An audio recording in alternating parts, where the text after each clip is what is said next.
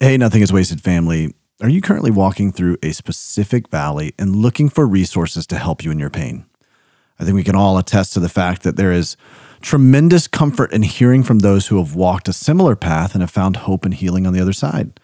That's why we've created collections of resources called Curated Pathways to help you navigate your specific pain points. With curated pathways on topics like grief, child loss, sexual betrayal, childhood trauma, widowhood, and more, we've compiled the very best resources from Nothing is Wasted Ministries. Our curated pathways will give you access to everything we've created, from past podcast episodes to bonus content, masterclasses, live coaching, and everything in between. When you're facing a crisis, loss, or trauma, you don't have the time or the energy or the emotional bandwidth to search for what could help you. That's why we've created Curated Pathways. Now, you can get a taste of what our Curated Pathways have to offer by going to nothingiswasted.com/pathways. But if you're ready to go to the next level on your healing journey, you can access the full library of our resources, including the entire curated pathway you're looking for, by becoming a Community Plus member.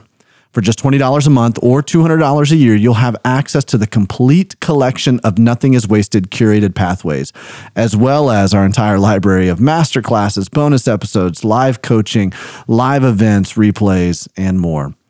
As a Community Plus member, you'll be able to access a new curated pathway each month as our collection grows. Our team has been working very hard on this to catalog, index, organize, and distribute our library of content in a way that will be most helpful to you or to friends and family that you know who are going through a tough time. We know what it's like to face pain, and we want to equip you with the tools you need to find hope and healing as you move from pain to purpose. Join Community Plus today at nothingiswasted.com/community plus, or get a taste of our curated pathways by going to nothingiswasted.com/pathways. You can find both of those links in the show notes of this episode. We want to help you partner with God to take back your story, and we're committed to giving you resources in an easy way for you to access those so that you can do just that. Welcome to the Nothing is Wasted podcast, where we believe that no matter what you've gone through in life, God is inviting you to partner with Him to take back your story. On this podcast, we have inspiring conversations with people who are doing just that. And now, your hosts, Davey Blackburn and Aubrey Sampson.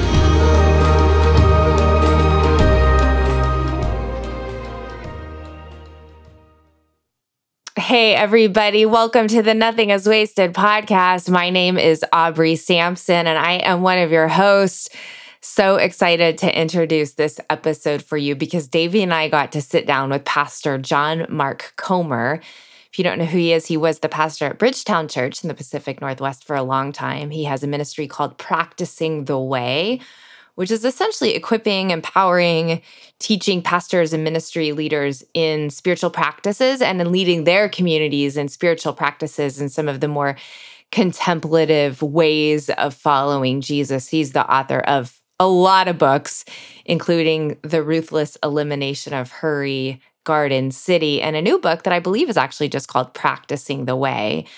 But I know you're going to love our conversation with him. I'll join you again at the end to unpack this concept that he's going to talk about with us, the dark night of the soul, because it's something that I've actually been studying, researching, writing on for over a year for my next book that's coming out. But it's actually something I've been living. And I won't take too much time here, but John Mark Comer will talk about how we tend to use the phrase the dark night of the soul incorrectly in our kind of current vernacular. We lump it in with just like a hard season, depression, darkness. And there might be some overlap, but that's not technically what the dark night of the soul is. The dark night of the soul is a phrase coined in the 16th century by St. John of the Cross and his mentor and spiritual mama, Teresa of Avila. And what it essentially is describing is seasons spiritually when God seems to remove his presence from you. or a sense of his presence from us. And what we know from scripture is that God actually never leaves us nor forsakes us. So he never actually removes that presence. But what he does is very intentionally removes a sense of his presence for a number of reasons, which John Mark Comer will unpack and I'll talk about on the other side of this episode as well. But one of those reasons is so that we begin worshiping God for God's sake alone and not God for a feeling. Right? We're invited to walk by faith, not by feeling. And that's especially in seasons of trauma, tragedy, and major life transition. That's what the dark night of the soul is all about. It's not talked about very often. And so I am so thrilled for you to hear from Pastor John Mark Comer, because I've learned a lot from him on this topic and, from others as I've been studying and researching as well. Hey, it is the new year. We are well in our way to 2024, and we want to invite you to take a next step.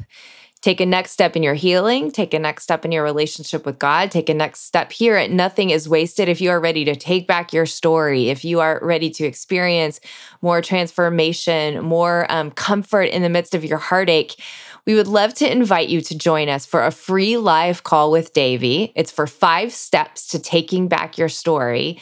And you sign up by simply going to our website, nothingiswasted.com/start here. Again, that's nothingiswasted.com/start here. With that, let's go ahead and take a listen to my conversation and Davey's conversation with Pastor John Mark Comer.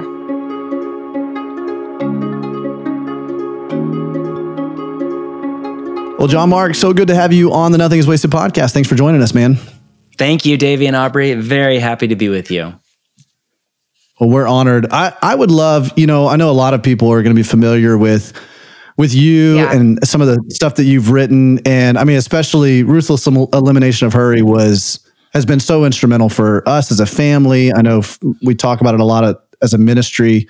So one, it's an honor to have you on to actually hear from you personally about it. But even though there's some people who may not be familiar with you, why don't you tell us a little bit about who you are, what you do, just give us a little context for your life, and then we'll dive into some of these topics of conversation I think are really instrumental in helping people heal and suffering.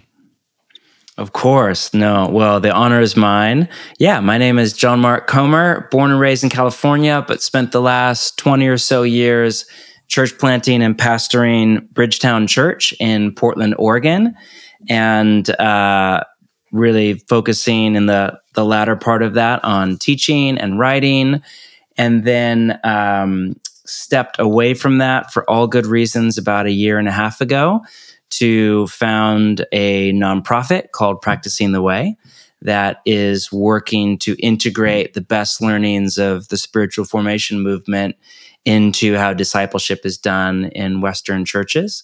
And then recently moved back to California, and we now live in Topanga Canyon in LA. And I will discipline myself not to talk about the weather since you're in Chicago, Aubrey, And, I know. I'm disciplining my heart not to be jealous right now. That's it. We have 3 teenagers. My wife and I have been married for 22, coming up on 23 years.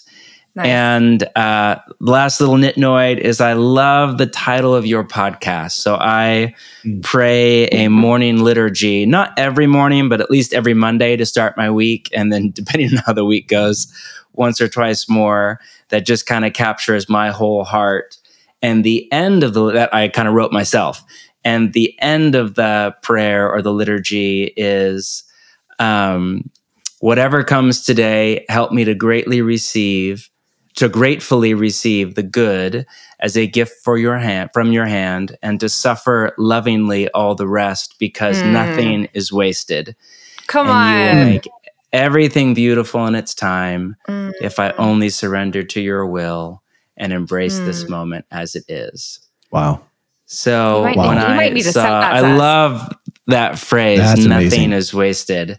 A therapist gave it to me a few years ago, and it was a deeply healing way for me to think about some experiences in my past and present that just feel like pain, So anyway, thank you for what you do. Wow. Yeah, thank you for that. We need a copy of that. I liked the suffer lovingly. That stood out to me. That was something. I need to. Yeah, that's from Jean-Pierre de Caussade, who wrote a beautiful book called Abandonment to Divine Providence. I think 16th century. You'd have to Google the era. French Jesuit. Beautiful book. And he has a line in there about suffering lovingly. Oh, and I man. just thought, what a phrase, you know? Yeah, that's really... Okay, so in context, I use this quote writing about how we grow and mature. And this concept, ancient Christian concept of active spirituality and passive spirituality. I was just reading about this from St. John and Teresa. St. John, Teresa. Yes, no, that's where I originally found it.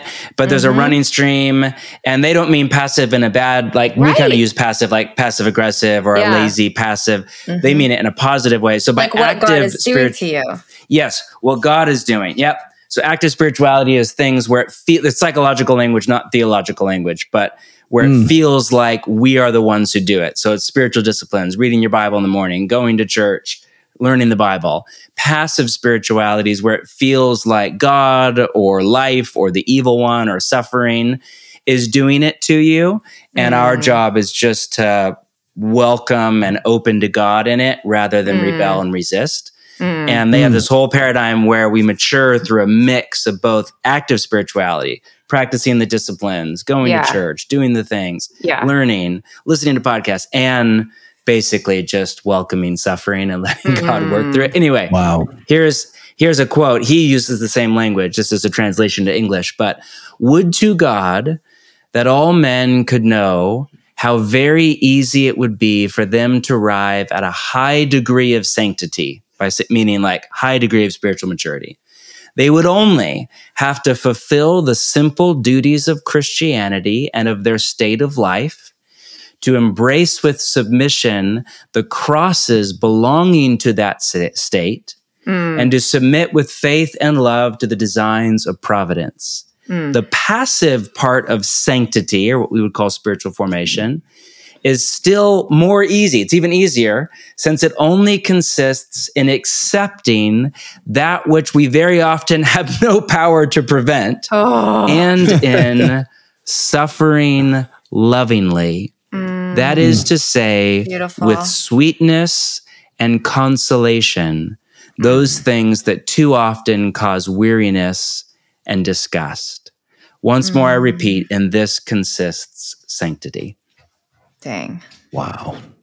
Beautiful line. Wow. Yeah. Caussade for the win. Man. Yeah. Wow. Sweetness and consolation. But I love that only in accepting the things that we can't prevent anyway. But it's amazing how we rage against the things that are far beyond our control to prevent or predict. That concept of active and passive, not necessarily as opponents of each other, but working in tandem with each other. Two pieces of apart. That's such a novel. I mean, I don't think I've ever heard it put that way, but it absolutely appropriately describes the way God shapes us. Yeah. It's amazing. Yeah. And it ties in a lot to the work that you guys do. Well, and I was going to say the same thing. I mean, most of your work, John Mark, is talking about this idea, this journey of spiritual formation, and you see it uniquely. You see it differently than what a lot of times we're going to get with some of our modern authors. That you've got a unique way of describing things, putting things, and seeing things that make us all have some paradigm shifts. That's why I think your stuff has really been very accessible for people. Can you describe to me how do you see spiritual formation? Like what exactly, how would you define that? What does that look like for you? You may have already done it with just that active versus passive, but expound on that a little bit. Yeah, good question. Yeah, I mean, spiritual formation may be new language to some listening. And at different followers of Jesus at different points in church history have used different language to talk about the process of discipleship. And that's all spiritual formation is. It's just the lifelong process of discipleship. So ancient Christians called it theosis. We don't use that language anymore because in Greek, it's theos is the word for God. And the most literal translations into English would either be divinization or godification, which sounds way too Hindu for kind of modern Western Christians. Yeah. So we don't use that language anymore. We actually use that language all the time. We use the word godly, but it doesn't, for whatever reason, the word godly doesn't pain people's fear. Yeah, but think about the word. The word godly is the noun God as an adverb. So godly means if we say, oh, she's a godly woman, he's a godly man, we are saying they are a godlike person. They're godlike, or they are like God. That's what godly means. So ancient Christians called it godification, theosis, which they referred to as the process of becoming more like God through union with God. Union is the language they would have used. Participation in the inner life of the Trinity. So I grew up in a tradition that called it sanctification, which is a Bible word, but actually we used it in a non-Bible way. So that was kind of an odd thing we did, but we called it sanctification. The holiness movement called it holiness. So there are different, people are just grasping for the lifelong process of discipleship. Spiritual formation, whenever I teach on it, this is a little my unique thing. You can agree or disagree. But I like to say that spiritual formation is not a Christian thing or even a religious thing. It's a human thing. So I kind of separate out spiritual formation in the way of Jesus from spiritual formation in general. So spiritual formation in general is just the process by which your spirit, and all that we mean by that is your inner woman or inner man. Synonym would be something like your heart or your character or the shape of your life. So we're not talking personality, we're talking character, development of your person.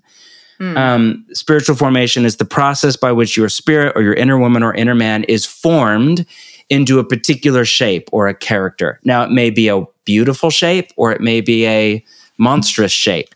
So sometimes people will say to me that they are getting into spiritual formation. And I know what people mean. They almost always mean they're reading books by Dallas Willard or Richard Foster or myself or Ruth Haley Barton, or they are starting to practice more contemplative spiritual disciplines like silence or Lectio Divina or contemplative prayer. Maybe they are in therapy and kind of working through inner stuff. I love it. I'm 1,000% for all that stuff. But I like to chide if I have the relational equity with the person. And just say, listen, you have been into spiritual formation since you were in utero. Before you came out of your mother's womb, you were, by virtue of who your mom was and what time in history you were born and what her emotional state was like when she was pregnant with you and whether or not you had a dad in the picture, you have been being spiritually formed since before you took your first breath. You know, there's the nature versus nurture debate, which scientists have basically disbanded because it's both. Like we, from our earliest days, we are formed. And so spiritual formation in the way of Jesus is the process by which we are formed, by our inner spirit or woman or man is formed into Christ-like character or into a person of love through union with the Father and the Son and the Holy Spirit. So in other words, it's a life of discipleship to Jesus.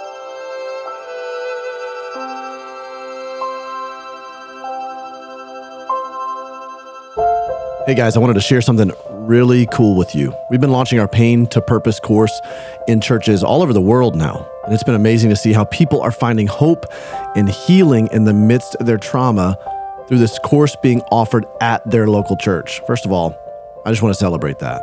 And secondly, I wanted to let you know how you can partner with us to get the course launched at your church too. I know most of you listening to this may not be a pastor or church leader, but chances are, if you're not one, you know one. What you may not know is how overwhelming it can be for pastors to walk so many people through pain and trauma in their church. In fact, most pastors that I speak with on a regular basis feel pretty ill-equipped for the task of helping people navigate the difficult stories and tragedies of their life. And many of their congregants are facing it in overwhelming numbers. What we're passionate about here at Nothing is Wasted is helping churches feel equipped in engaging pain and trauma, which we know will ultimately lead to transformation and healing for the people in their congregation and for their church as a whole. So if you're a pastor, I want to invite you to join me and our local church director, Ken Roberts, on a Zoom call that we hold twice a month just for pastors and church leaders. If you know a pastor, I'd love for you to get this information into their hands. This interactive Zoom call will give you the opportunity to hear from other pastors how the Pain to Purpose course has positively impacted their churches. And we're going to give you resources and tools that will lighten your load and the load of your church staff. And we'll show you how we'd love to help you as you're helping the people within your congregation heal. Because we're passionate about the same thing that you are. People moving through their pain and stepping into mission in their local church and in your community. If you're not a pastor, why not share this incredible opportunity with your pastor? Let your pastor know about this call so they can learn more about the ways Nothing is Wasted wants to partner with them in bringing hope and healing to your church. So to sign up for the next Zoom call, go to nothingiswasted.com/pastors, and there you can choose a date to join us when it's most convenient for you. Now, if you're not a pastor, this link, nothingiswasted.com/pastors, is an easy one to send to your local church leaders with a note about how Nothing is Wasted Ministries has personally impacted your own healing journey. Now, as someone who has served as a pastor and as someone who has walked through unimaginable trauma, I know that a key part of revival within the body of Christ is going to come from how we as the church step into the pain and trauma of those who are hurting. Let me help you find a clear, proven path with ready-made tools and resources for your church body. Pastor, I really feel like this Zoom call is exactly what you've been looking for in serving your church more effectively in their pain. Sign up today at nothingiswasted.com/pastors or share that link with your pastor, and let's partner with God in helping others move from pain to purpose.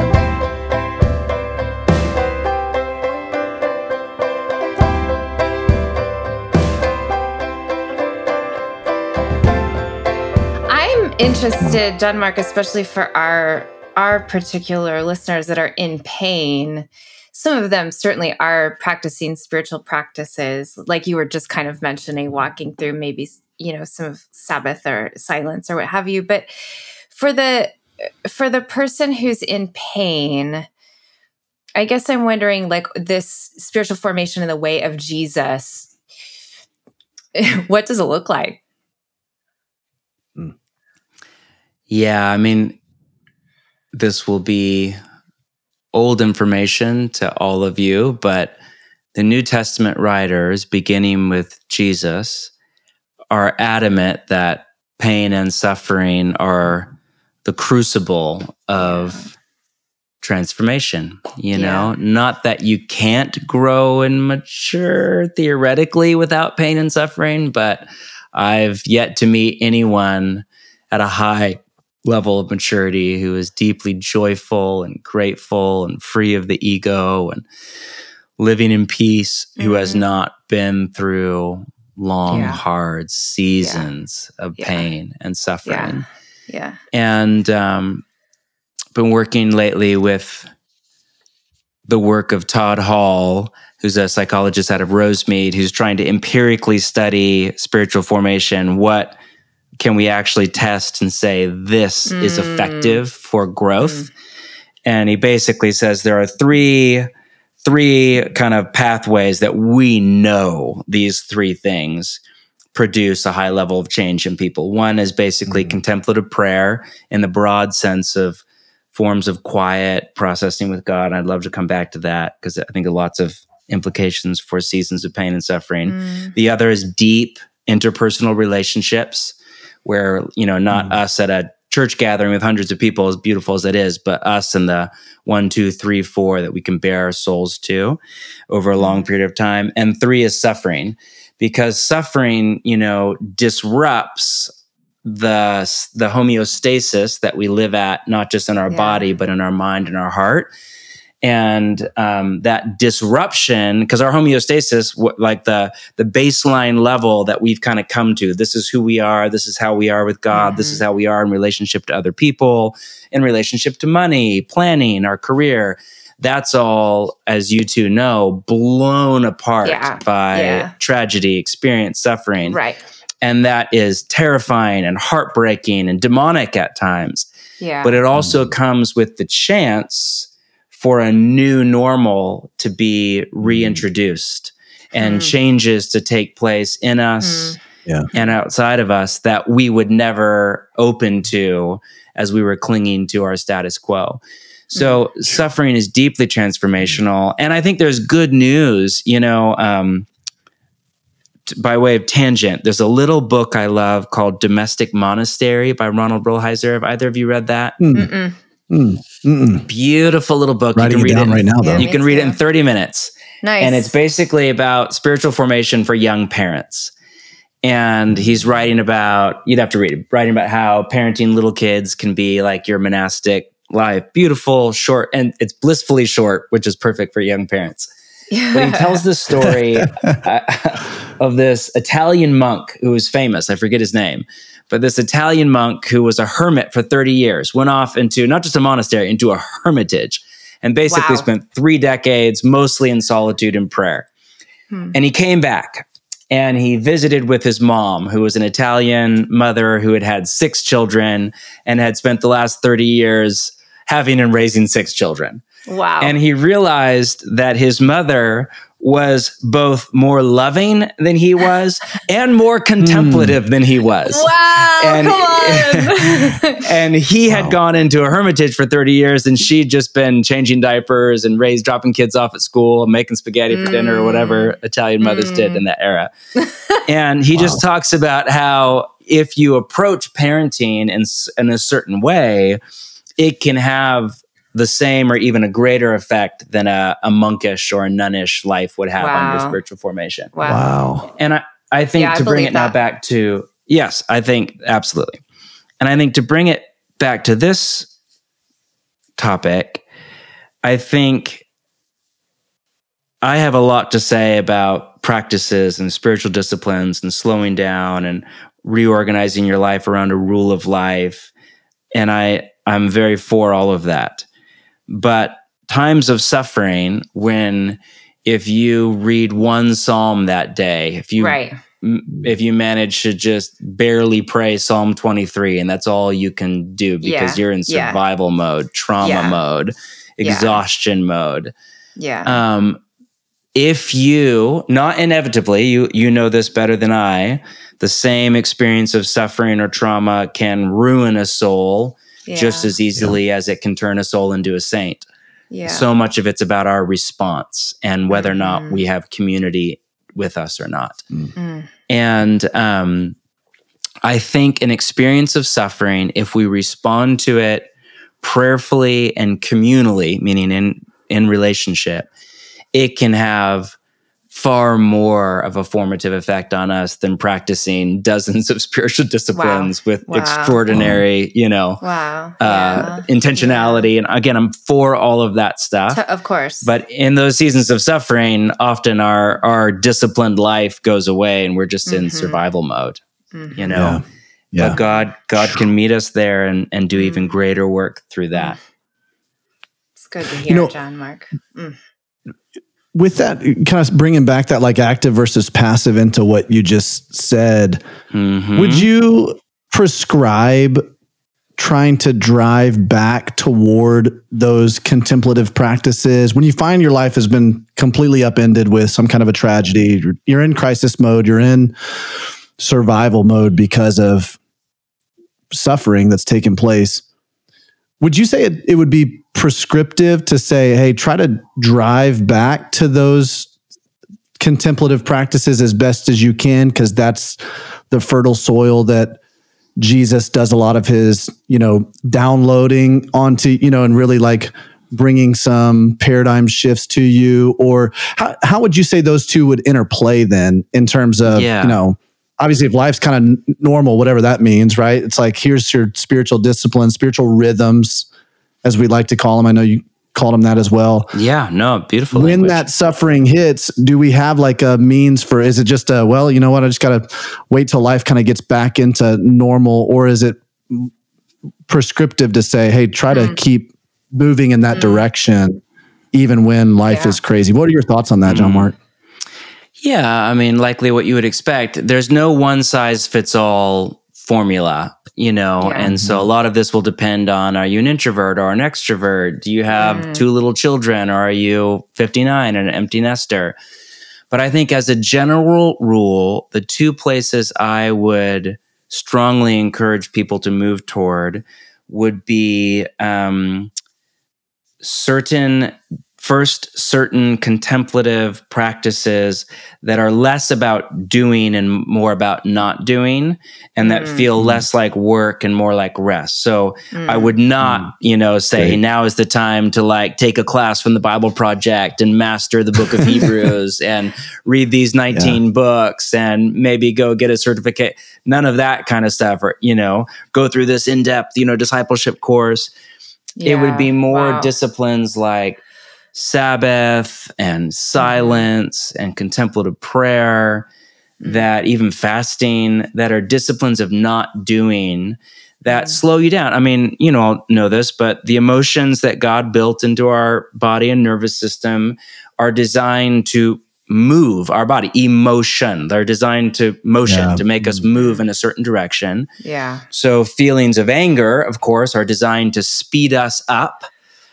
Which is why it's so hard to be patient in a argument with your wife or your child or whatever, because anger speeds you up to go get out of the way of the falling avalanche or fight the saber-toothed tiger. Whereas sadness is designed to slow us down. You notice when you're in grief, you can barely think and your brain is fuzzy. Totally. And somebody asks you a question, what'd you have for breakfast? And it takes you a minute to remember. Yeah. Your whole body is trying to slow you down. Yeah. So I think you certainly should not be trying to speed yourself up, which is what most Christians do through busyness and distraction. And what John Welwood called spiritual bypassing, trying to skip over the pain. You need to slow down. But what that means is in those kind of, I think about it as these disciplines as like making space, Sabbath, silence. These are making space. But not just for God, they're also making space for your own pain and suffering. So that's why so many people avoid them. Thomas Keating, who's written some very helpful things about contemplative life, basically argues that when you first come to quiet before God, the first thing that comes up is what he called the unloading of the unconscious. Meaning, in his paradigm, it's like all the undigested emotional trauma that is in your body from some horrific thing that happened to you when you were a 7-year-old little girl to a passing slight from a coworker a few hours, the day before, whatever. All the undigested emotional pain that's in us that we push down through busyness and Netflix and workaholism and getting dinner ready on the table and doing our laundry. It when you just sit there before God in prayer or silence or rest, it comes up, which is why a lot of people go into Sabbath or into silence or into contemplative prayer thinking they're just going to feel joy and peace. Right. And over the course of a life, you will feel far more joyful and peaceful. And in those spaces will be profoundly joyful and peaceful. But often, especially early on, and certainly in times of pain and suffering, you're going to feel worse, not better. But it's like your body, like when I go and we have a sauna, when I go into the sauna, my body sweats out all of the toxins. Yeah. It's like your body discharging this emotional toxicity that's in you and offloading it onto God through lament. That's why the Psalms are mostly lament. So I would strongly encourage people to go into these places where their pain can come up and be kind of processed by the body and discharged to God in prayer. And then the other place I would strongly encourage people to go toward that is a spiritual discipline is deep, relationships with other people, with the one, the two, the three, who can carry, what's the Galatians line? Bear one another's burdens. So James, I'm sure you know this, but James Pennebaker, famous psychologist, did the first ever, it's now been replicated 1,000 times, it's kind of old news, but at the time it was this groundbreaking, paradigm-shifting study on trauma where he and his team wanted to study why is it that some people have an experience of trauma and their life is basically decimated and they never emotionally recover. Like they just, frankly, it's very hard to say, but they never really recover from it. Yeah. And other people go through the same exact experience or a very similar one. And often it's horrible, it's evil, but they're way better people as a result, and the whole concept of post-traumatic growth, which is like Right. One of the strongest things in science right now, like often people come through trauma and they've grown. They're more mature, more resilient, more joyful, more peaceful, more altruistic, more grateful. Like they're just better, happier people on the other side of it. Yeah. Why is it? And they went in and they had a theory. So their hypothesis was that it was traumas that had social stigma attached to it that people could not recover from. So they specifically looked at sexual assault, and they also looked at the suicide of a spouse.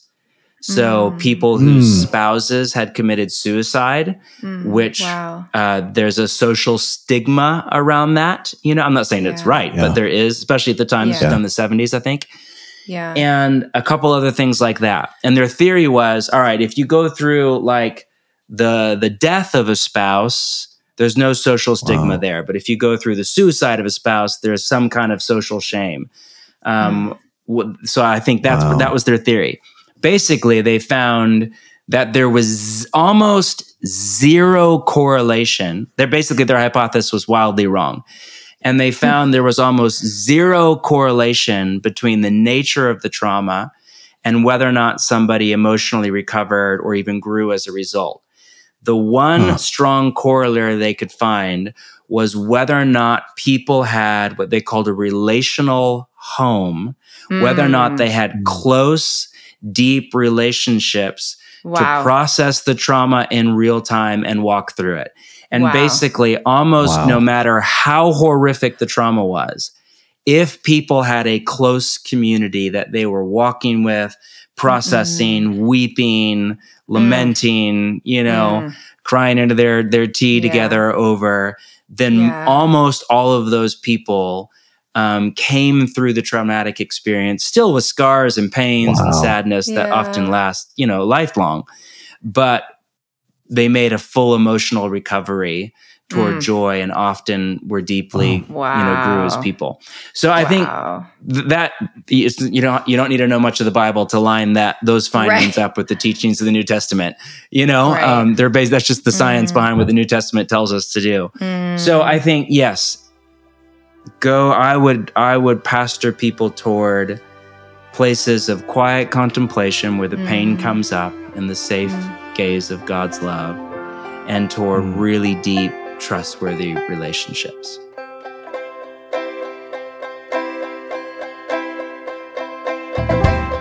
Hey friends, does your church need resources in order to meet people in their pain and trauma?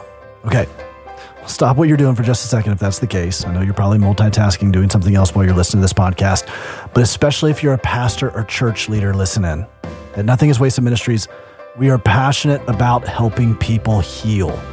The only thing that we might be more passionate about is helping your church become an environment where people can heal, which is why we offer our Pain to Purpose course for churches.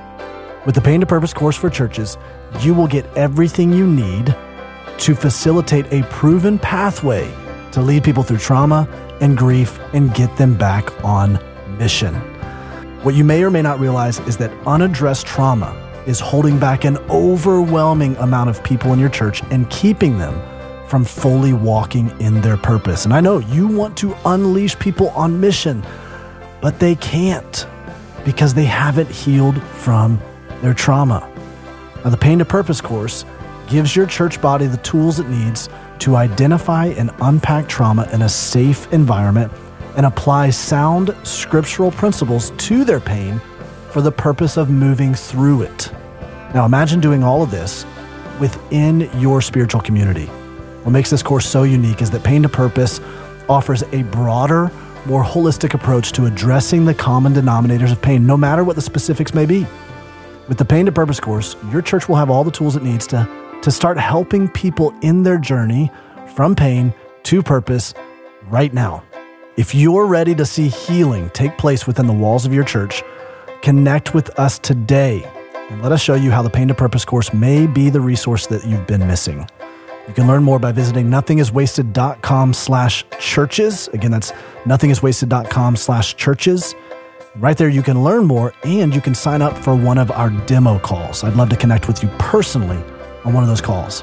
People are hurting, and we as the church should be the first place that they can find the tools they need to move from pain to purpose. Let's have a conversation about how we can help your church do just that.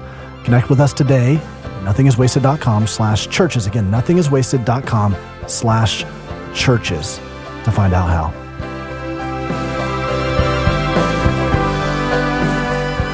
One of the things I appreciate about your ministry, John Mark, I've spent the past year with Gerald May and with Saint Teresa and with Saint John of the Cross. Love and this Gerald isn't, May, yes. Oh, so good. So this isn't true of everyone in pain, but one of the strange phenomenons, in pain and in grief is sometimes this experience of the dark night of the soul. And I was looking for, honestly, for my own experience, just some sermons. And yours was one of the only ones. Like, I'm like Googling Dark Night of the Soul. There's not a lot of sermons out there. Not a lot out there. You went there really bravely, and I really appreciate that. I'm not sure if it's virtue or vice that I have multiple series on the Dark Night of the Soul. Right. Well, I appreciate it. It meant something to me. But for our listeners who maybe aren't familiar with that concept, could you? I know it's a lot, but could you kind of briefly explain what the Dark Night of the Soul is? And for our listeners who maybe find themselves in that season and maybe it's crossing over with their pain and with their grief, like what in the world do they do? Yeah. And maybe also tell me too. Yes. Well, yeah. Let me start with the story and then I'll come back. This only makes sense to those that are familiar with what the Dark Night is. But in my first actually, I think now in hindsight, I realize it was my second season in a Dark Night of the Soul. The first one I had no language or category for. I thought I was losing my faith. And I now would interpret it differently with now knowing what I know now. But in the second time, I had started reading, Gerald May has a lovely book on the Dark Night of the Soul where he summarizes the work of St. John of the Cross and Saint Teresa. Dark Night of the Soul is language from Saint John of the Cross, 16th century Spanish Carmelite. That's a monastic order. He was a reformer around the same time as Martin Luther and John Calvin, this time of great Reformation. He stayed Catholic, but was a great reformer in the church. And his kind of mother in the faith and spiritual director was Saint Teresa, and a lot of his paradigm was based on her teachings. Anyway, I sat down. I had this suspicion that I was living through a Dark Night of the Soul. I was just learning about this it was a new concept to me. So I went, you can't get much great information from evangelicals on this. So I went to a Jesuit priest in town that I knew, and he's a very well-respected and trusted older gentleman. And I sat with him at this chapel in this little Jesuit retreat center for spiritual direction. And I kind of was saying, hey, I've been reading about this Dark Night of the Soul, and I think this is what's happening to me. And long story short, he said, yes, I think this is what's happening to you too. And then classic type A overachiever that I am, I was like, all right, so Father Rick is his name. I don't want this. I read in St. John that if you don't respond to what God is doing in the dark night, that either you'll get stuck in the dark night and it'll last, 10 years when it should have lasted decades, 10 months. Right.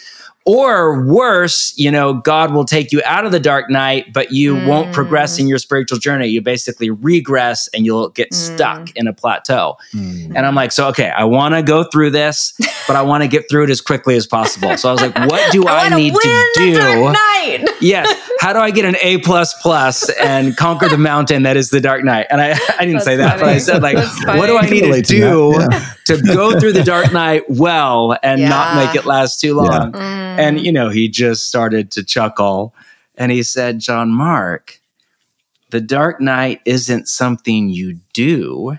It's something that is done to you. And we went on and had a lovely conversation. But I think similar to suffering, it's not something you do. It's something that you let be done to you. And it's more about our response to things that are outside of our control. So first thing about the Dark Night, it's language from St. John of the Cross for a phenomenon that all sorts of Christians have been talking about for 2,000 years in all different traditions of the church. It is not a synonym for a time of pain and suffering. So sometimes in popular English, you'll hear people throw that language around. They've gone through some experience of pain, suffering, like, it's my dark night of the soul.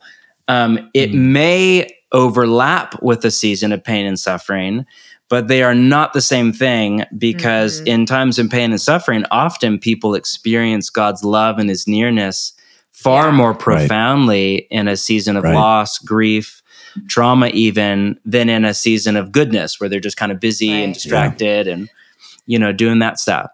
Right. But there are also times when you go through pain and suffering and God feels inexplicably far away or absent from your life, and you go to contemplative prayer, and instead of feeling comforted by the Spirit of God, is almost like you touch a black hole of atheism inside of you.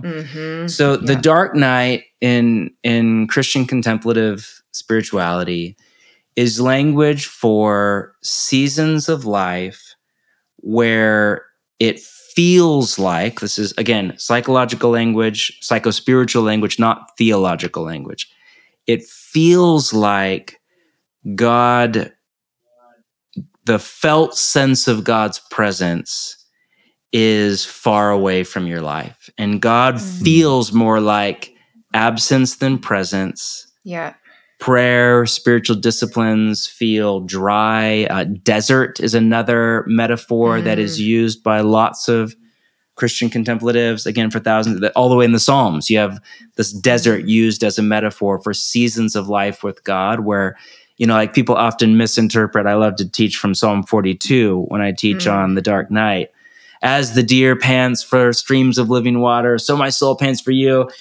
Evangelicals read that through like youth group revivalist lens. And they're like, oh God, I want you so bad. I love you. I thirst for you. I desire you. And it's like the like burning with passion for God revivalist thing. Right. That is not what Psalm 42 is saying. Psalm 42, the imagery is of a deer in this, like, this is like not America. It's not Pacific Northwest where I was, where it rains constantly. This is the desert. This is the Middle East. Right.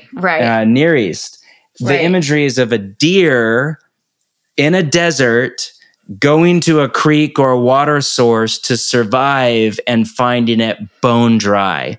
They're thirsty, not because of like a virtue, because they desire water so bad. They're thirsty because they need water to survive. It's not there and they're dying. Yeah. And there are times when that's what our prayer life feels like. Like we are thirsty, we're dying, we're in a desert. And we go to God and it feels like the well is bone dry. And what St. John and St. Teresa and Gerald May and all sorts of people have said is that there are different explanations for those seasons. One is you could just be in sin, and sin has a numbing effect on our life with God. And or you could just be physically ill and your body is not able to connect with God in the same way because your brain is in a fugue or you're on pain meds or whatever. You could be so traumatized that you can barely even connect and commune with God at a felt sense way. All you feel is grief and loss. But there's another explanation. You could be in a season where God has intentionally withdrawn the felt sense of his presence, which is not his presence, in order to grow you and mature you and actually deepen your life with God. So St. John's paradigm is very technical. What he calls the dark night of the soul is actually two dark nights, the dark night of the spirit and the dark night of the senses, which fits into this medieval scholastic paradigm of the three ways: illumination, purgation, union, if you're familiar with that stage theory. And the dark nights are how we move from the one stage to the next in the spiritual journey. So it's very technical. And in his first one, what he calls the dark night of the senses is the one that I think most Christians who've been following Jesus for any length of time have been through this. It's a season where you used to go to church, read your Bible, pray, go to a worship service, read a Christian book, and feel something emotionally, feel God's presence. And this is not for all people. Some people are really analytical or disconnected from their body and feelings. But most people would feel something, feel passion, feel God's sense. And then God often leads you into a season where you don't feel much of anything at all. And And he would say that actually God is weaning you off what we today call the pleasure principle, where he called it spiritual gluttony is what he called it. But the pleasure principle is where you think you're loving God because God is lovely, but really you're loving God for the feelings you get from God. God makes you feel loved and happy and at peace and hopeful for your future. And so in order to actually grow and mature us, God has to lovingly wean us off of that.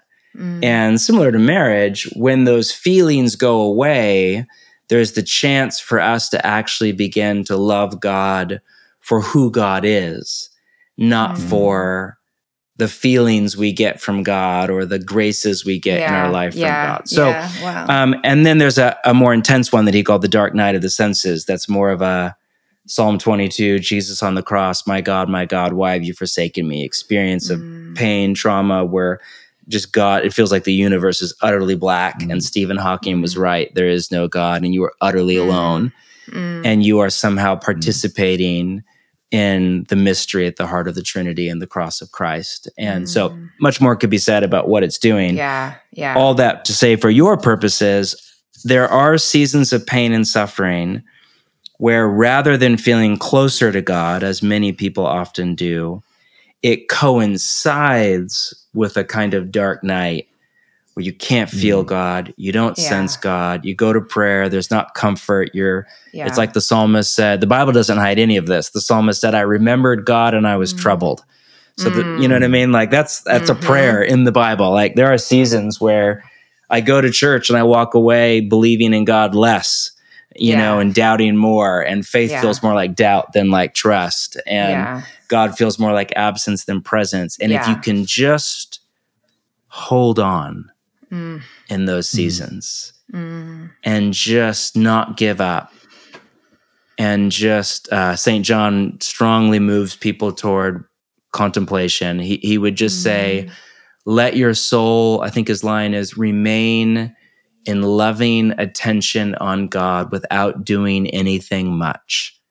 Just be quiet before God, be still before God, cling to God in faith, not in feeling, in trust, and just hang on, hold fast, and you will come through it. God will bring you through it.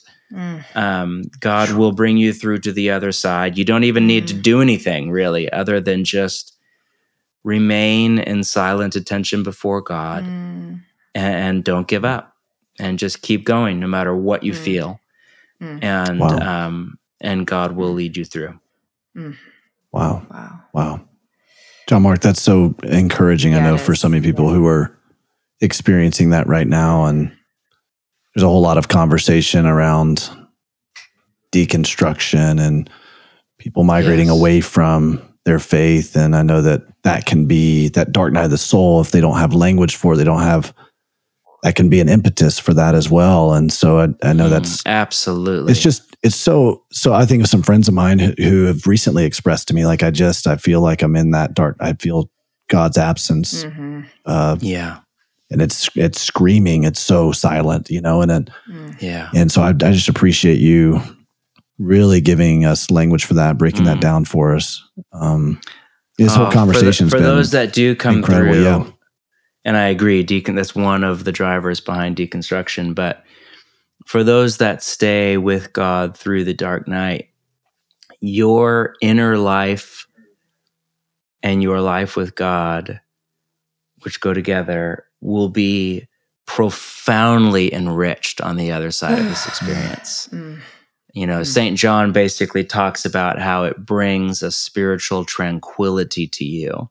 If you can go through this, you will feel far less anxious, far less driven, far more just able to just sit quietly with God's love, far more assured in your inner being of God's love for you. There will be a peacefulness and a serenity that comes on the other side of it.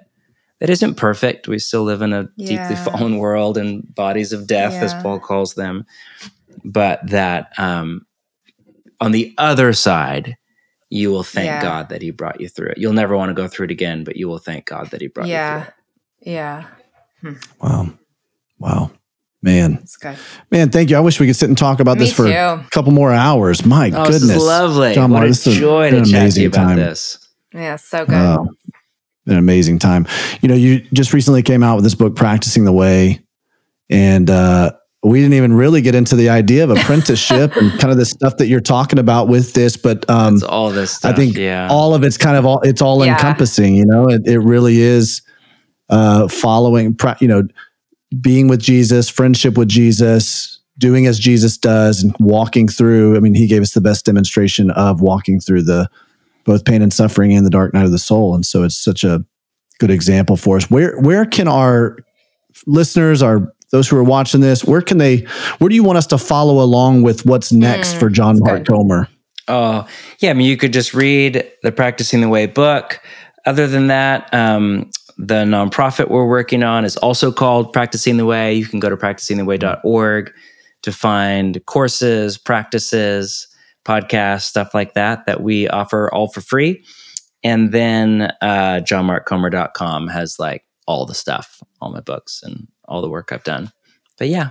Awesome. It's awesome, man. It's been really thank you so much. It's been an honor. Yeah, thanks for being here. You do. No, my joy. Thanks for having me, to both of you. And may you survive the Chicago winter, Aubrey. I will receive that in Jesus' name.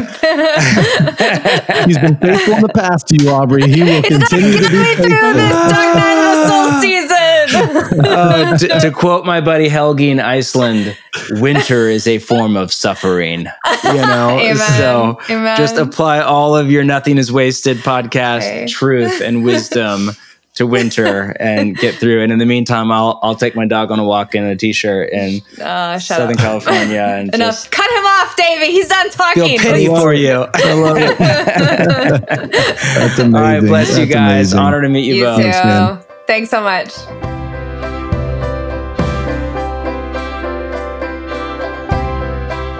Hey, well, I told you that was a powerful episode. I'm so grateful to Pastor John Mark for sitting with us as long as he did and as graciously with us as he did to talk through some of the things that God has shown him and some of the things that he's really passionate about. And I really appreciate, because I actually don't think we've ever done an episode on the dark night of the soul. And so I really appreciate that we were able to dive into that concept just a little bit.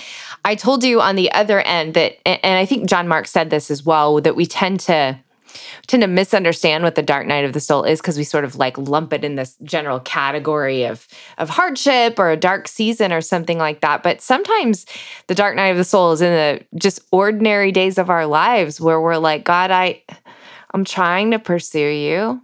God, I'm trying to lean in and be faithful, but for some reason there feels like there's a block. Like for some reason it feels like you're hidden from me. What's interesting to me, I think I told you, I have been studying the concept of the dark night of the soul for over a year now, reading a lot of St. John of the Cross, Dr. Gerald May, reading Teresa herself, and walking through a dark night of the soul season. On the episode that we did with Davey and Eric Shoemaker, he talked about how, ever since my best friend Jen died, it's been so bizarre to have the Lord remove a sense of his presence and his comfort for me. And I haven't understood it. I've sometimes wondered, like, am I in sin? Have I done something wrong? Maybe you've related to that as well, where if God removes his presence from you, you're like, did I do this? Am I the block? What's going on? And certainly scripture talks about how because of our sin, there are times when God does remove his face from us. But the dark night of the soul is not that. It's not punishment for sin. It's not even, it can feel like spiritual regression or spiritual immaturity. It's not that either. It's this thing sort of historically, anecdotally, throughout, Christians around the world have experienced when God just removes that sense of his presence. In fact, the dark night of the soul is actually translated La Noche Oscura, the obscure night, because it's really not about darkness. It's about obscurity, God kind of hiding that sense of his presence from you. And, there are ancient writers, the writer of The Cloud of Unknowing talked about that. Scripture talks about that a lot. Like anytime the psalmist cry out, God, where are you? Why have you hidden your face from me? Sometimes scripture says wild things like that there's darkness at the feet of God's throne and God hides his way, but we try to find it. And that phrase is not in scripture, the dark night of the soul, but it certainly is referenced by a lot of the psalmists and a lot of the lamenters. I think even Jesus on the cross, my God, why have you forsaken me? That sense of God's absence. We know that God never forsake Jesus because they're one, like they could not be divided. And yet for some reason, faithful followers of God, including Jesus himself, sometimes experienced a sense of God's divine absence. And I mentioned before, and John Mark Comer mentioned this too, that sometimes God does that because he wants us to worship him for him alone and not for a feeling he gives. The other thing is this. What can happen is we can begin to attach ourselves to what we know about God, almost like we've gotten God figured out, right? Okay, God, you work like this, you do this, you fit in this box. And if I do X, Y, Z, then that means you're going to do A, B, C. Like we kind of put God in a formula. We try to domesticate and tame God. I have a friend, Jesse, who says we try to make God like our little tiny toy dog in a purse. But God will not be domesticated. God will not be tamed. And so the dark night of the soul, I think, is God's way of going, you know what, you think you understand me, but what you've understood is not God. St. Augustine is famous for saying that the moment you think you've understood God is the moment you've realized it's actually not God. God goes, boom, I'm going to explode out of the boxes you've placed me in to show you, daughter or son, that I am bigger, that I am better, that I am more explosive than you could possibly imagine. And that's part of what the dark night is, kind of like shaking up the scaffolding that we've built around our faith, shaking up the boxes that we've put God in, and God going, look, I'm bigger than that. I think especially for those of you Nothing is Wasted listeners, Nothing is Wasted community who are in seasons of darkness, who are in seasons of doubt, who are in seasons of spiritual drought, as John Mark Comer alluded to, who wonder where God is, who are hurting and desperately praying and not sensing God's voice, not sensing God's presence. I think it's so helpful to know, one, you're not alone, you're not weird. Like for some reason, God does that, but we interpret God through God, right? We interpret scripture through scripture. So we know even in those seasons of dryness or darkness or doubt, or God, seeming to have that divine disappearing act for whatever reason, what we know is that God is always good. What we know is that God is always love, and that everything God is doing is for our transformation, for our Christ-likeness, and even for the good of others. So sometimes in seasons of dark nights of the soul, there's not much more than we can do but let God love us. And that means waiting. That means staying faithful.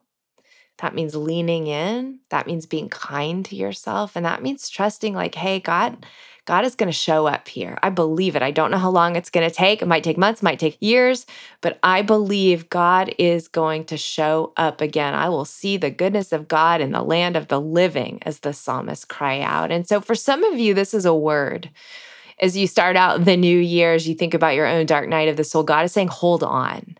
Stay faithful. Do not walk away from the God who loves you, and trust that in the midst of your dark night, in the midst of God's obscurity, he is actually doing something that's for your freedom and your transformation and your goodness and your joy and ultimately your delight on the other side of it. You will have more intimacy with God on the other side of your dark tunnel, but you have to stay faithful. What faithfulness looks like, I think, is continuing to cry out to him. Continuing to say, I'm here, God. Sort of like that Canaanite mother in the book of Matthew. She's so desperate for her daughter to experience healing. The disciples are trying to kick her away. It almost sounds like Jesus insults her, although I know he doesn't, because I know the heart of Jesus. But what she simply says is, I will not be moved. I'm going to stay at the feet of Jesus. And she just cries out, Lord Jesus, help me. That's her prayer. She kneels at Jesus. She will not let the disciples drag her away. She will not let anyone else drag her away. And she just says, Lord Jesus, help me. Lord Jesus, help me. Lord Jesus, help me. I think that's, if you're in a dark night of the soul, if you're walking through a difficult season where you're struggling to sense God's presence, that's it. Like every morning, get on your face, get on your knees, put your feet on the ground, and say, God, I will not be moved by the strength of your Spirit, but you have got to help me, Jesus. The promise of Scripture is that he will, friend. The promise of Scripture, nothing is wasted, is that you are not alone. You will never be alone. And God will return that sense of his presence in a way that you'll be like, okay, I get it now. Thank you, God. Thank you for your goodness. Thank you for your delight. So hang in there, friends. It's a new year, and we want to invite you to take back your story. We want to invite you to experience more of God's goodness, even in your heartache, even in your trauma, tragedy, and major life transition. So once again, we want to invite you to go to nothingiswasted.com/start here to join our 5 steps to taking back your story Zoom call. That is a great starting place for you. nothingiswasted.com/start here. We also want to thank Sleeping at Last for providing all of the music for the Nothing is Wasted podcast. I love his music. Be sure to download and stream it wherever it is you do that. It is good, like lament music. Sleeping at Last, he's got really good dark night of the soul music. Be sure to like and follow us at Nothing is Wasted Ministries. Rate the podcast on Apple Podcasts, because what that does, that's kind of your ministry to us. That helps other people find these inspiring stories as they walk through their own valleys. You can follow me on Instagram at obsamp. You can follow Davey at Davey Blackburn, and you can follow Nothing is Wasted at Nothing is Wasted Ministries. We have an incredible conversation for you next week, as always. So let's go ahead and take a listen to part of that.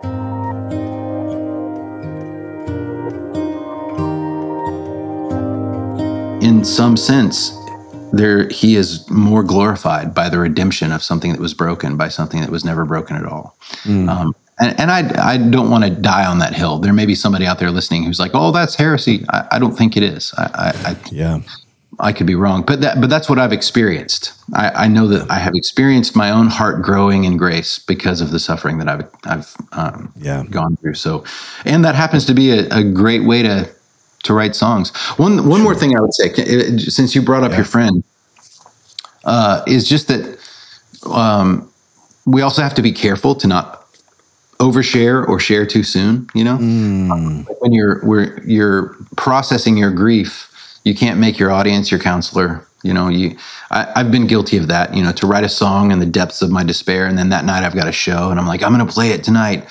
And then things get weird. It feels kind of like, oh, you know, nobody knows what to do. That guy on stage is going through a thing right now, right in front of everybody. And that's not a good, it's not wise. And so Walt Wongren Jr., who's a great novelist who died, or theologian novelist who died last year, he wrote very frankly about his failings in his memoirs about being a pastor. And, somebody asked him about, hey, how do you do that? What's the wise way to write about your own brokenness, your own failings? And his answer was that you have to wait long enough to see the redemptive arc in your own story before that story is something that you are now allowed to share. Like, so, you know, and I don't think that's a hard and fast rule, but there's a lot of wisdom in that. And like, wait until you're talking about the thing in the past tense before you stand on the stage and begin to like hold forth on how it's shaped you. I think there's some truth in that. So I've been guilty of doing it the other way. But I know my album, The Burning Edge of Dawn, was the one I wrote kind of coming out of this 3-year season of depression. And I was terrified to write that record. But by the end of the album, I realized the spring had come, you know, and the long mud season was over, and I was able to write about it in the past tense.